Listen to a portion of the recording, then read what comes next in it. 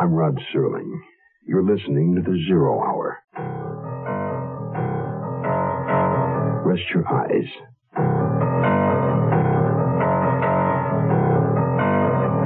Exercise your imagination.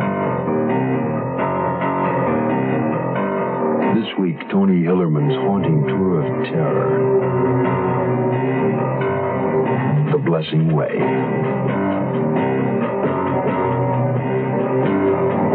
Starring Ed Nelson.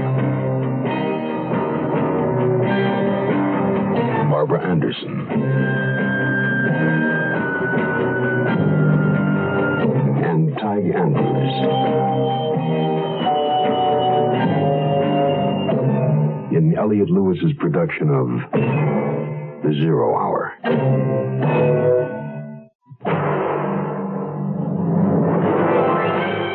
The Mutual Broadcasting System presents The Zero Hour. Sponsored in part by the makers of Quaker State Motor Oil and State Farm Insurance. This is The Zero Hour on Mutual Radio.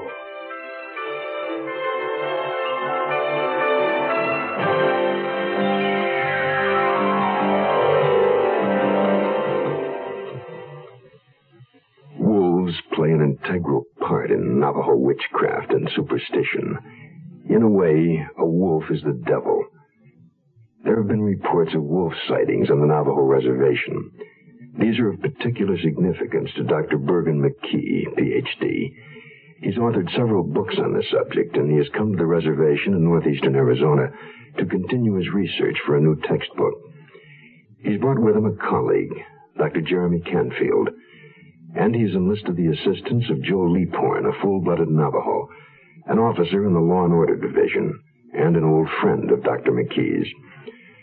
Joe Leaphorn, a man who is good at his job, is not satisfied with the diagnosis that a local Navajo, Louis Horseman, died of alcohol poisoning. The evidence dictates otherwise. But Dr. Bergen McKee, a scientist in his own way, can accept the fact that the man is dead and leave it at that. Little does he suspect what terror lurks in the night to come. The Blessing Way will continue in a moment. Josephine, open up! It's me, Napoleon Bonaparte, Emperor of all France, much of the civilized world, and Louisiana if the deal falls through. Quick, Pierre, hide in the closet. Napoleon must not find you here. Coming now, Pete. Ah, Josephine, I had to see you. Napoleon, my dearest heart, what are you doing here? I thought you were at Waterloo. I was, but it ended early. What is that? I smell cigarette smoke. You know I hate you to smoke. I didn't. I don't. I started again. Aha! The smoke coming from that closet. Come out of there, you scoundrel, and on guard. He was only in there to pick up the dry cleaning. Take that to filthy escargot. This World History lesson was brought to you by your American Cancer Society, which says smoking can be injurious to your health. Touché! In more ways than one.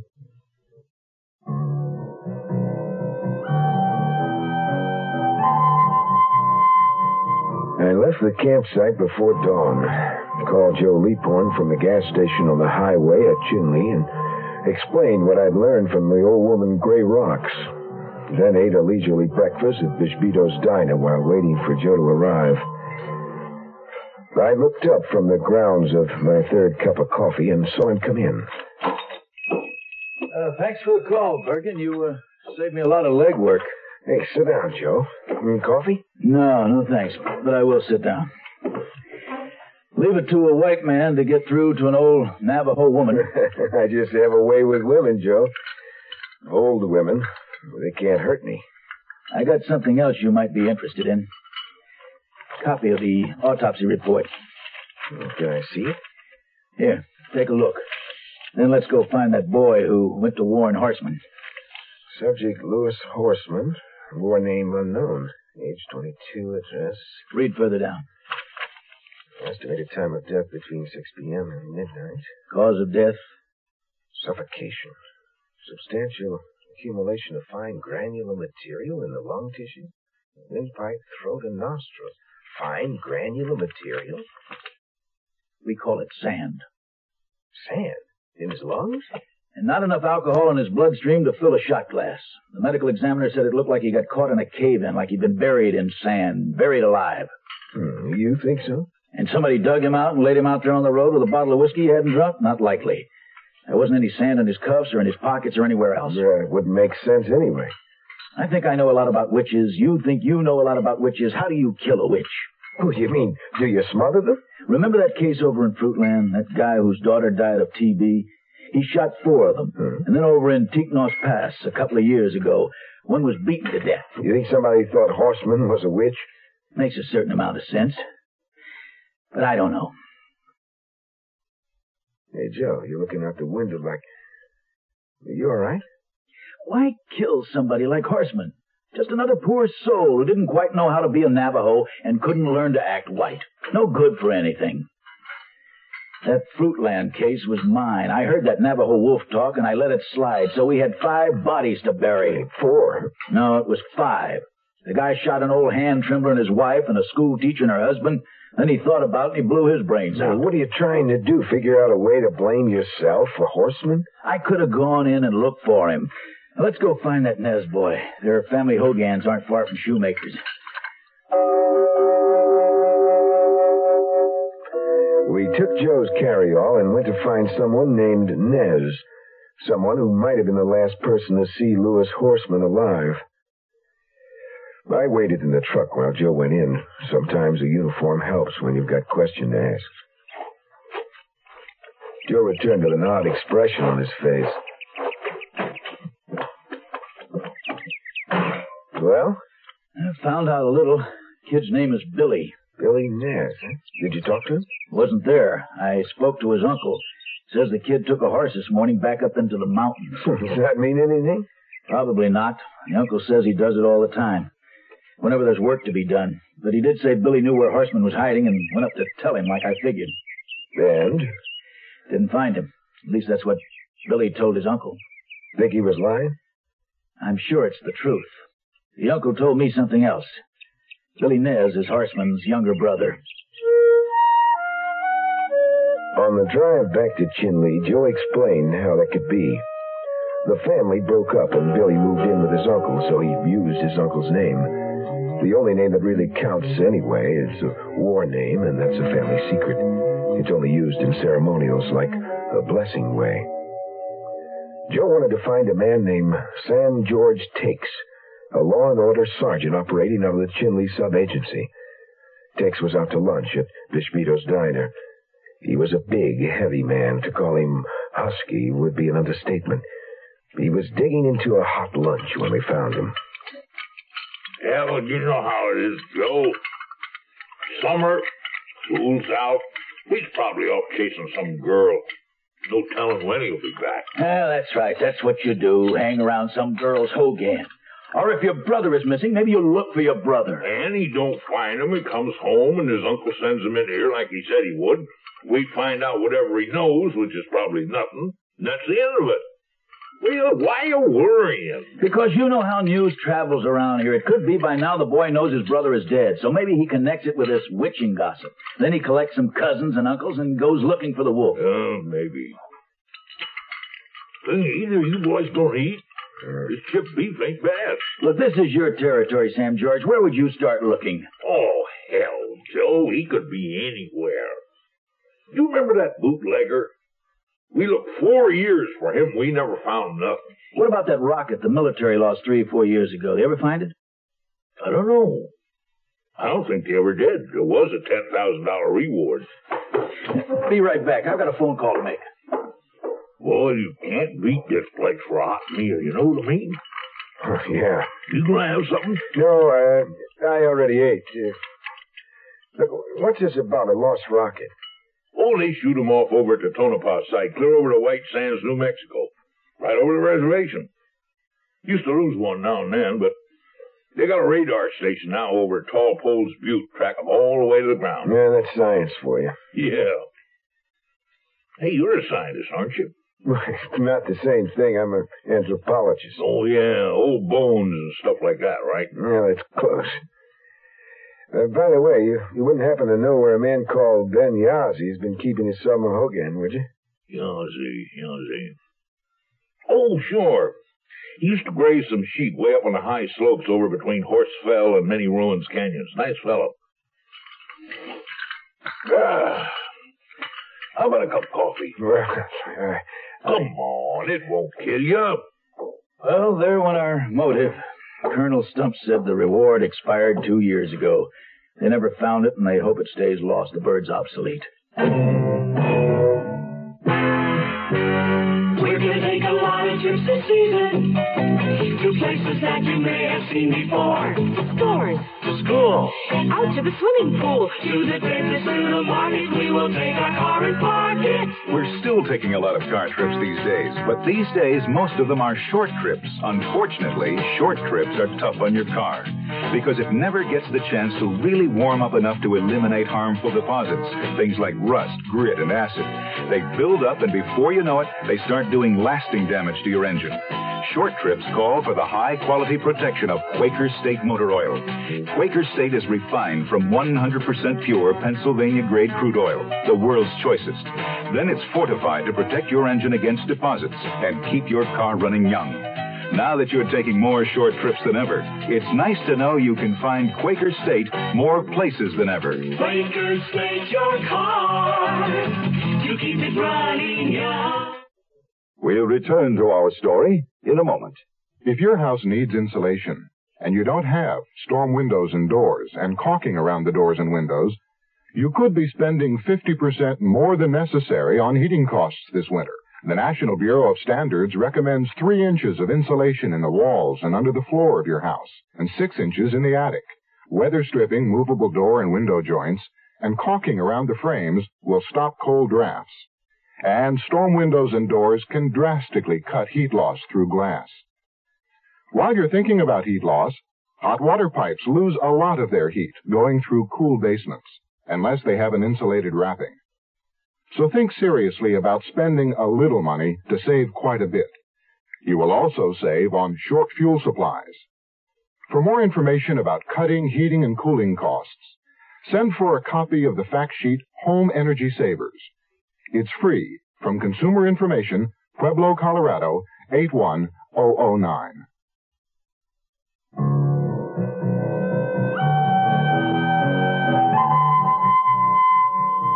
There was nothing I could do to console Joe Leaphorn. He was the most pig-headed man I ever met. Maybe that's why he's good at what he does. I decided to leave the business of murder to Joe and carry on about my own business, witchcraft and superstition. I stopped back at camp to see if Jeremy was around, but he was gone. From there, I went off to find Ben Yazzie. It was really beautiful country, a bonanza to the artist's eye. Exciting frontier still untouched by what we city folks call civilization. The white man looks at it and calls it a desert. The Navajo name for it means beautiful valley. I drove past several small grassy meadows on my way to the upper slopes. Some were barren, having been heavily grazed by sheep, but most of them were green and full. Ben Yazzie must have been terribly frightened of something and moved his flock to higher country. I honked a horn when I crossed the finely eroded ridge and saw Ben Yazzie's Hogan on the slope below. Merely a gesture of courtesy. Official notice that a visitor was coming. No cooking pots hung under the brush shelter. No clothing hung out in the air. No overt sign that anyone was living there at all.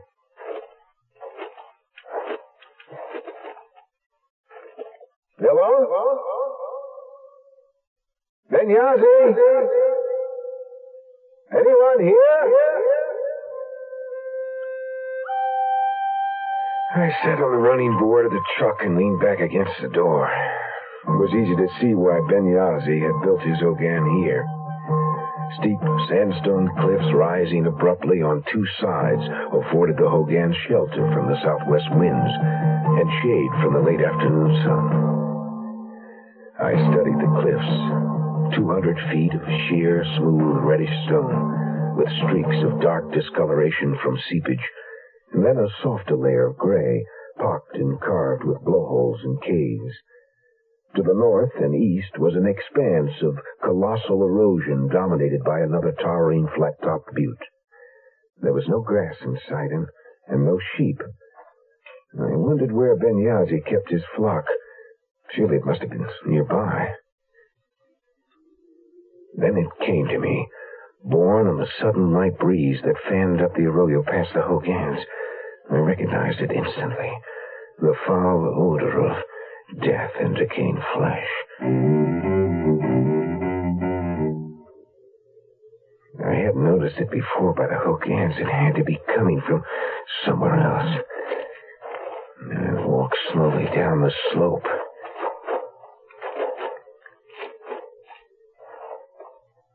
I listened. Coming from somewhere beyond the ridge, I heard something. I was certain. Faint, but something. I hiked up the ridge, stopping to listen every few paces. But all I could hear was my own shortness of breath and the internal thumping of my jittery heart pounding in my chest. Finally, I reached the top and I dropped suddenly in the ground as a cloud of giant black scavenger birds erupted from everywhere. Ravens. So that's what I heard. I lay there on my belly and looked down into the arroyo. And I saw why. The stench, why the ravens, and why Benyazi was gone. There were 2 sheep pens built of cedar poles in a semicircle, with the arroyo bank furnishing one wall. One pen was empty. In the other were 5 large rams, hooves pointing to the sky, with horrible, gaping holes in their bloody throats.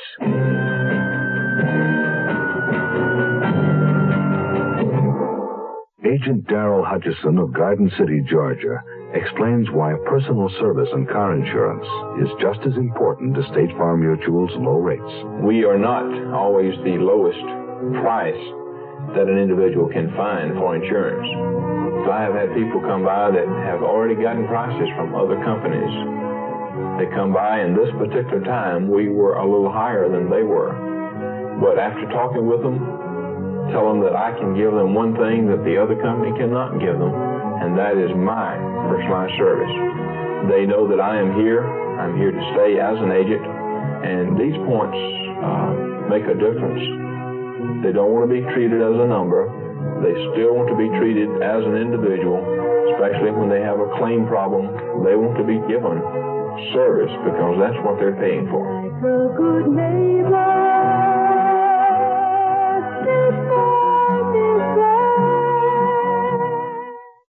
The Zero Hour continues after this.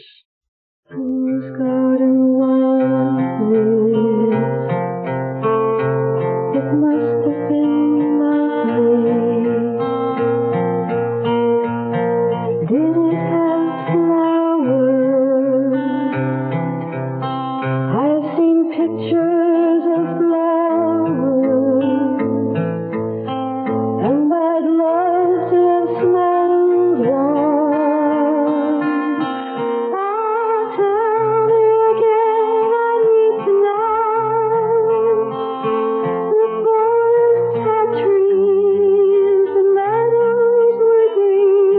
Whose garden is the earth?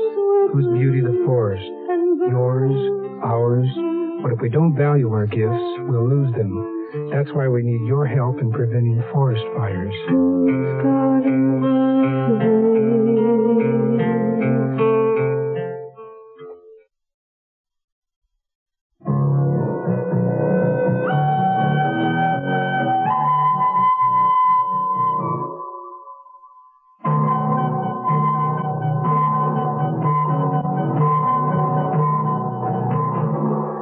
After the initial shock of my discovery abated, I settled on a simple explanation.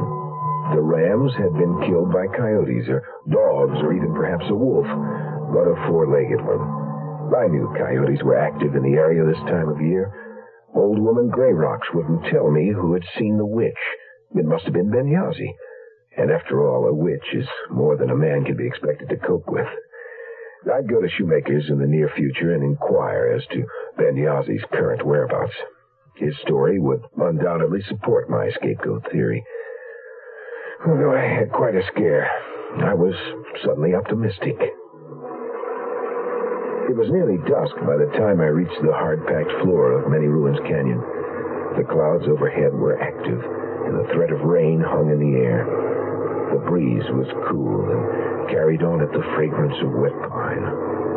Life in the rugged outdoors was agreeing with me, and yet I felt exhausted from my afternoon's outing.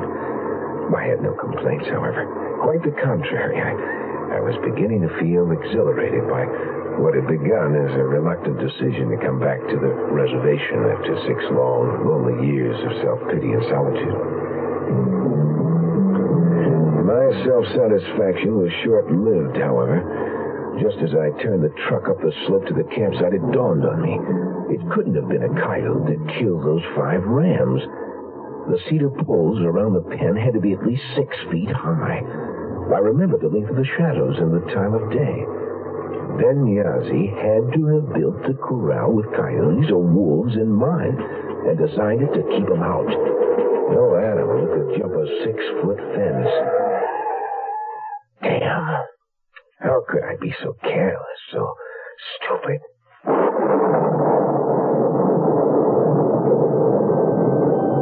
I switched off the ignition and sat silently for a moment, utterly disgusted with myself. I'd have to go back to Ben Yazzi's hogans and find out exactly how the coyotes had gotten in. A storm was brewing as darkness settled into the canyon. I looked around and realized that Jeremy's camper was still gone. It didn't really surprise me, I suppose. Once Dr. Canfield finds himself some ruins to poke around in, nothing short of a hurricane would catch his attention. Jeremy, where the devil have you gone? The portable butane stove was unlit. I touched it. It was cold. And it was his turn to cook, too. Good old reliable Dr. Canfield. Though I didn't know why, I was worried about him. It didn't figure he'd be puttering around old ruins by moonlight. And the campsite appeared undisturbed, like he'd left after I did in the morning and hadn't come back at all. He might have left me a note. And then I kept a flashlight in the glove compartment of the truck.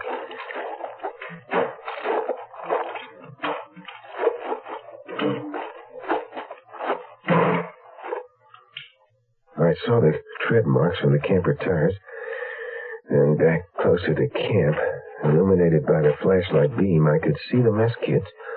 Pots and pans, a canteen, first aid items. Where would he have left me a note if he had? I wondered, inside the tent. My light attracted the night flyer's bugs, darted frantically through the shaft of light, thumping off the glass and casting magnified shadows everywhere. It was spooky. Both bedrolls were rolled up. No preparations had been made for sleep. I was convinced that Jeremy had not been back since morning. I looked on the ground. I looked everywhere. And then I tilted the flashlight so the beam exposed the folding table we'd set up the night before. And that's when I saw it. A sheet of white typing paper weighed down by the turquoise stone that Canfield had jokingly called a frog. His charm against witches. I read the note carefully, beginning with the letterhead. From the desk of Dr. J.R. Canfield, Bergen. A Navajo dragged himself up here with a leg all swollen up with snakebite. I'm taking him to Tiknos Pass. Be back tomorrow, John. John. Why John?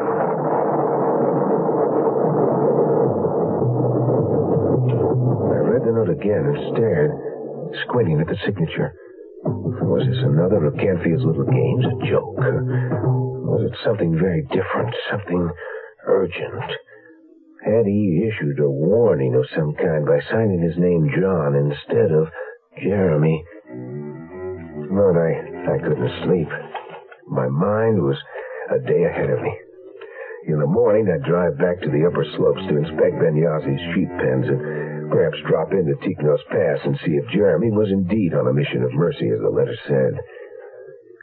Then I remembered our visitor. Chances were Ellen Leon would be showing up in the morning in search of a missing engineer. Just what I didn't need. A woman to make demands on my precious time. Finally, I began to drift off on the precarious margin of sleep. I slid out of bed, quietly climbed into my clothes, drew back the tent flap. In a crouched position, I could see the moon had risen halfway up the sky, and the west wall of the canyon was flooded with pale light. Came screeching out of the darkness out of nowhere, all eyes, wings, and a jagged talons. It sprayed my tent and then flew off, but I had seen it, the wet owl. In Navajo folklore, the wet owl symbolizes the ghost of someone who has met or was about to meet violent and sudden death.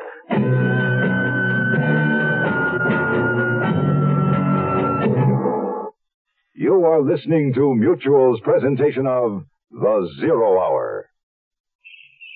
Hey, John, you're leaving the service soon. What are you going to do, huh?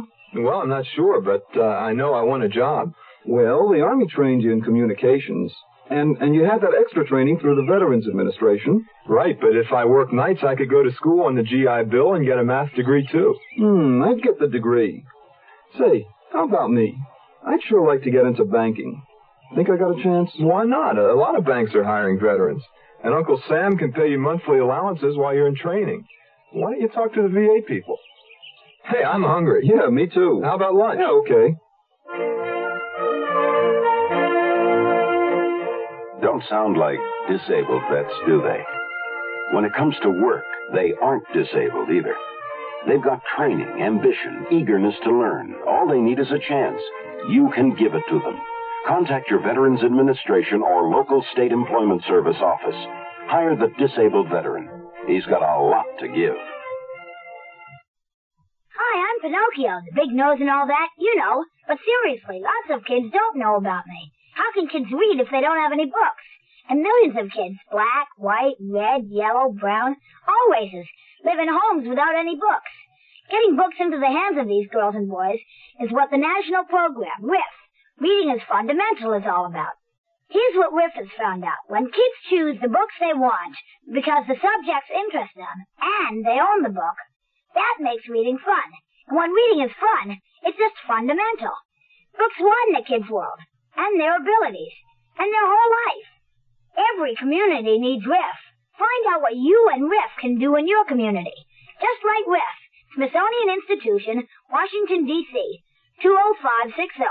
That's RIF, R-I-F, Smithsonian Institution, Washington, D.C., 20560. Right now. If America's to grow up thinking, reading is fundamental. Tomorrow at this time, rest your eyes and listen here to this week's continuing study in suspense, The Blessing Way. I'm Rod Serling, and this is The Zero Hour. Today's episode brought to you in part by Quaker State Motor Oil and State Farm Insurance. This is The Zero Hour on Mutual Radio.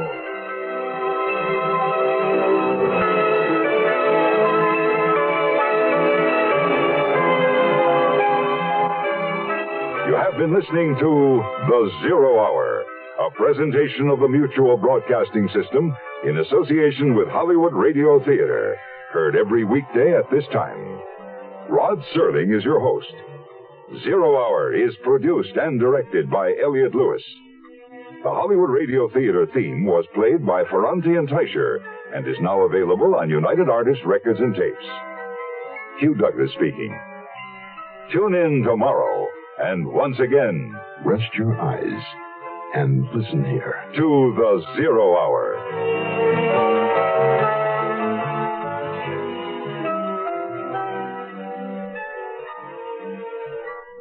This is the Mutual Broadcasting System.